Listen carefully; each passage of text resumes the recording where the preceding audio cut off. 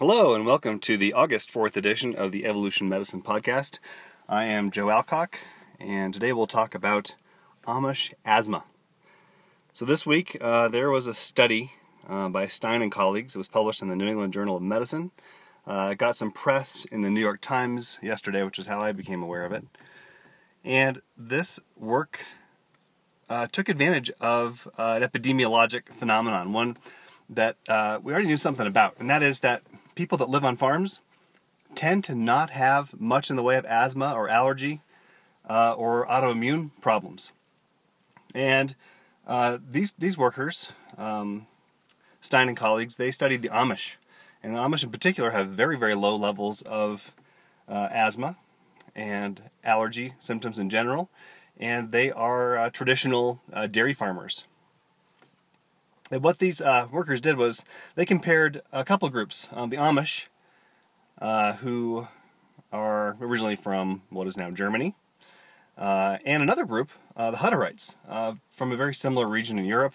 And it turns out these two groups of people living in the United States today, they're very genetically similar. And they actually showed this in this study, that the genetic similarity between these two groups in terms of the humans, the Amish they said Amish kids and Hutterite kids, that they were genetically very similar. But the main difference between the two groups, the Hutterites and the Amish, is their exposure to farm animals. They're both farmers, but the Amish, they have, of course, they don't use machines typically. They live essentially a 19th century sort of lifestyle. And they live in close proximity to dairy farms. And they have single-family dairy farms. They live close to their animals. They milk cows, and they have a fair amount of exposure to antigens from different microbes on farm animals. By comparison, the Hutterites, they farm on communal, highly industrialized farms. So they would drive to work presumably, and go to a farm that is a little bit distant from their home. So this difference in terms of exposure to farm animals and sort of proximity of the domicile to the barn, that might be enough, it was speculated, to protect Amish children from allergies. And in fact, when this was looked at, about 1 in 20 Amish kids get asthma. Well, about 1 in 5 Hutterite children have asthma, so a pretty big difference. We're looking at, a 5% versus a 20% rate, higher in the Hutterites than the Amish kids. So that part was already known. So, what do you suppose is the agent that is responsible for this? Various people have speculated that the sort of the causative agent that can protect one from allergies is, in fact, microbes and microbial antigens. So the idea is that microbes that are in cattle and cow poop play a big role in this. So the idea would be that the Amish farming lifestyle makes them far more exposed to microbes from farm animals and antigens that come from those microbes. So in this respect, the Amish are kind of like a previously studied group, and there was work published in the Journal of Allergy and Clinical Immunology in 2006 showing big differences in Europe. And what the two groups that were studied were kind of like this current New England Journal study, in that they looked at genetically similar people living in Karelia, which is a region of Russia, and right adjacent to that is Finland. And Finland is a little bit more industrialized, a little bit less of a sort of a traditional agrarian farming lifestyle. And they found that the Karelians, who, like the Amish, live in very close proximity to farms and farm animals, they have a very, very low risk of allergy compared to the genetically similar Finns.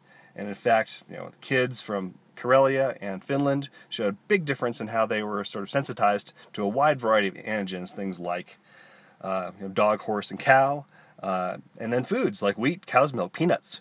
So perhaps, and this is kind of an exciting thing, not only might exposure to farm animal microbes and antigens protect you from things like asthma, which is a big, big problem, but maybe also food allergies, perhaps. And so this previous work was in line with those results. So this study showed results that were similar to this now a decade-old work, and the associations aren't exactly new. So what is different about this study that gets it published in the New England Journal? And I think that they did a pretty sophisticated sort of immunological piece to this work. And they showed that the Amish kids, they develop their immune systems differently than the Hutterites. They have more neutrophil activity. These are innate immune cells that fight bacterial infections. They have fewer eosinophils. These are immune cells responsible for type 1 hypersensitivity, the ones that we think play a role in asthma, and atopy, which is a condition of generalized hypersensitivity. And then finally, the other important piece of this study that really kind of clinched it was they had an intervention that they tested in mice. And they took dust from the Amish families' homes that were loaded with microbes and endotoxin, which is part of the building block of gram-negative bacteria that presumably originally came from farm animal poop. And they showed that this dust, when squirted in the nose of experimental mice, protected those mice from having atopy and allergic hypersensitivity reactions in the lung. And they also showed the immune pathways that were responsible for this. So pretty nice, neat study, really driving home the idea that this immune development is quite different in genetically identical people, the Hutterites and Amish, with resulting in a pretty dramatic change in phenotype. That is, again, the Amish kids were far more allergic.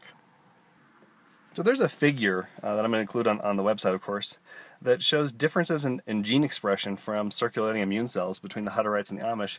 It's called a volcano plot. And I'm not sure if I even can understand the details, but the plot shows quite distinct patterns of gene expression between these immune cells that are circulating in the Hutterites and the Amish. So not only are the kinds of cells different, but the genes they express are different. And this brings me to kind of a previous point of some earlier posts and podcasts, and that is the idea that what we're seeing here is that in response to sort of an environmental signal, and that is either the presence or absence of microbes that one sees in association with farm animals, that your immune system develops quite differently. And so I think you could certainly speculate, and I would, that these differences may in fact be adaptive for the host in some way, or at least they reflected some adaptive machinery of immune education.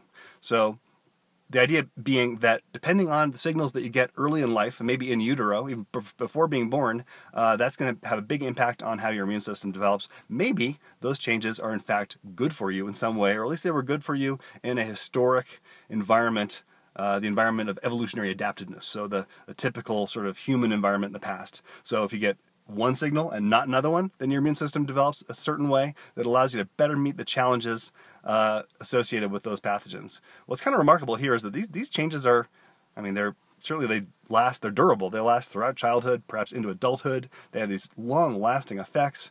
So the idea that these early life exposures can have such powerful effects is quite remarkable. And I would propose that this is a human reaction norm, a norm of reaction in terms of the development of the immune system. And that perhaps either being protected from allergy gives you some immune benefits in fighting off certain kinds of pathogens, and maybe even this allergic phenotype gives you some other sorts of benefits that we have yet to elucidate. This basic idea that the absence of microbes might be helpful. This is an evolutionary concept, which is similar to what's been called the hygiene hypothesis. And the hygiene hypothesis uses evolutionary principles, including gene-environment mismatch. So the idea that our current environment is mismatched to the environment that our genes have evolved to expect. So that idea has been pitched to explain why it is that autoimmune diseases like atopy and allergy occur when microbes and pathogens are absent. And there has been a fair amount. These are not new ideas. Essentially, some of the concepts here date back to the late 90s, early 2000s. A previous study published in the New England Journal that showed a dramatic drop-off of dramatic drop-off of infectious diseases were linked or associated with a dramatic increase in autoimmune diseases like, say, multiple sclerosis or asthma. So at least the early idea was, gosh, maybe some exposure to infection is good for you. Whatever doesn't kill you makes you stronger. In this instance, not having things like measles or mumps early in life, maybe that changes your immune system in a way which your immune system goes haywire because some inputs that have always been there are absent. So that's kind of the original version of the hygiene hypothesis. Another term that has been used to describe this is the old friends hypothesis. The idea that our immune system evolved with certain microbes that were typically around, and these were old friends. And their absence makes our immune system kind of go haywire. Again, that's the hygiene hypothesis. The proximate cause of allergy and hypersensitivity has to do with release of histamine, leukotrienes, prostaglandins, causing vasodilation and smooth muscle contraction. These are associated in people with asthma, with airways that are constricted, difficulty breathing. And just in my last shift, we had a patient who came in who looked like she was near death, near respiratory collapse because of this. So we're not gonna argue that this type 1 hypersensitivity is good for you or adaptive or beneficial, but somehow maybe the machinery that leads to that outcome was adaptive either in the past or maybe in some other kinds of contexts and goes wrong or awry now. So that's basically the idea of the hygiene hypothesis. And the old friends hypothesis argues that big changes in lifestyle, when we've gone from sort of Stone Age people to small groups, living in sort of small groups, living a hunter-gatherer kind of lifestyle, where there were lots of microorganisms that are associated with disease. And we see this in current hunter-gatherer groups. So they have tremendous microbiome diversity as well as tremendous infectious exposure. That the first transition involved agriculture, so animal husbandry, having domestication of dogs and cats. People still living in rural environments, but in higher groups of humans. And that's going to require a different kind of immune system. So perhaps some of what we're seeing in this farming group is adaptive for those humans that have evolved to live in a farming kind of society. Perhaps that's the case. But either way, our current lifestyle, where we're depleted of these microbes, the idea is that, according to Rook, as work published just a few years ago, he has argued that the reason why our modern lifestyle, where we live in cities, we have concrete, we use antimicrobial detergents, we take antibiotics, we have less animal contact, our children are dewormed, that we have fewer of these microorganisms and fewer old friends, and so therefore our immune system develops in the wrong way. So one thing that is kind of notable, I think, about this Stein paper is that they really focused on exposure to antigens and microbes and airway exposure. So when the mice were given the dust and inhaled them into their airways, that had a big impact on educating the immune system in a way that either led to allergy protection or didn't in some of the genetically modified mice. So that is interesting to me because there are a lot of other work, some done in humans, that really suggests that the oral and gut microbiota has a big impact in protection from allergy. And there's work done by Hesselmar and colleagues in 2013 that I think did a really nice job of showing this. They looked at parents who either cleaned the pacifier given to their infants in one or two different ways. Some of the parents took the pacifier after it fell on the floor, washed it off, put it in the dishwasher, and essentially sterilized it before giving it back to their children.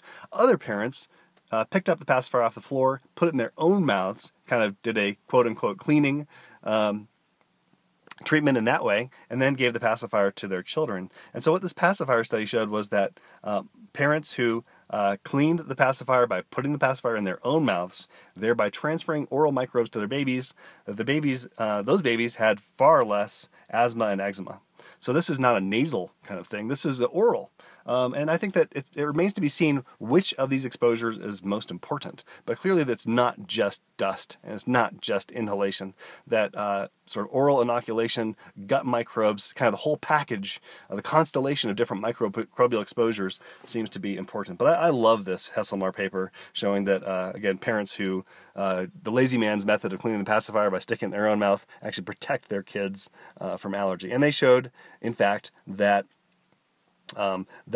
protection had a nice interaction with how the mode of birth, so how babies were born. Babies born by C-section and if their parent then sterilized the pacifier by putting it in the dishwasher before giving it back to their kids, that C-section increased the risk of allergy and atopy, as did sterilization of the pacifier. Parents who gave birth to babies by normal vaginal birth, who then had a less hygienic way of sterilizing, who didn't sterilize the pacifier at all, and put it in their own mouths, those kids had the fewest amounts of eczema. And they showed there was differences in microbiome. So lots of different exposures. I think the lesson here is that our bodies have evolved to take advantage of signals in the environment to shape the trajectory of immune system development. My speculation is that both the protection from allergy is probably adaptive in that those kids don't get allergic symptoms, but some of the machinery that even predisposes to allergy may in some ways be adaptive in meeting certain kinds of infectious challenges. We haven't sorted that out totally. There's more to this hygiene hypothesis than I've covered in this kind of brief thing, but I wanted to touch on this just because this paper has been getting some, I think rightly so, a lot of attention. It's in the New England Journal, written up in the New York Times. I'll have links to both those things on the website. And there's more to this, but this idea that microbes influence the development of the immune system, this is one of the best examples, I think, of evolutionary medicine, and one of the ones that probably has some of the more practical kinds of implications for modern life. With that, enjoy your week, and we'll catch up with you next time.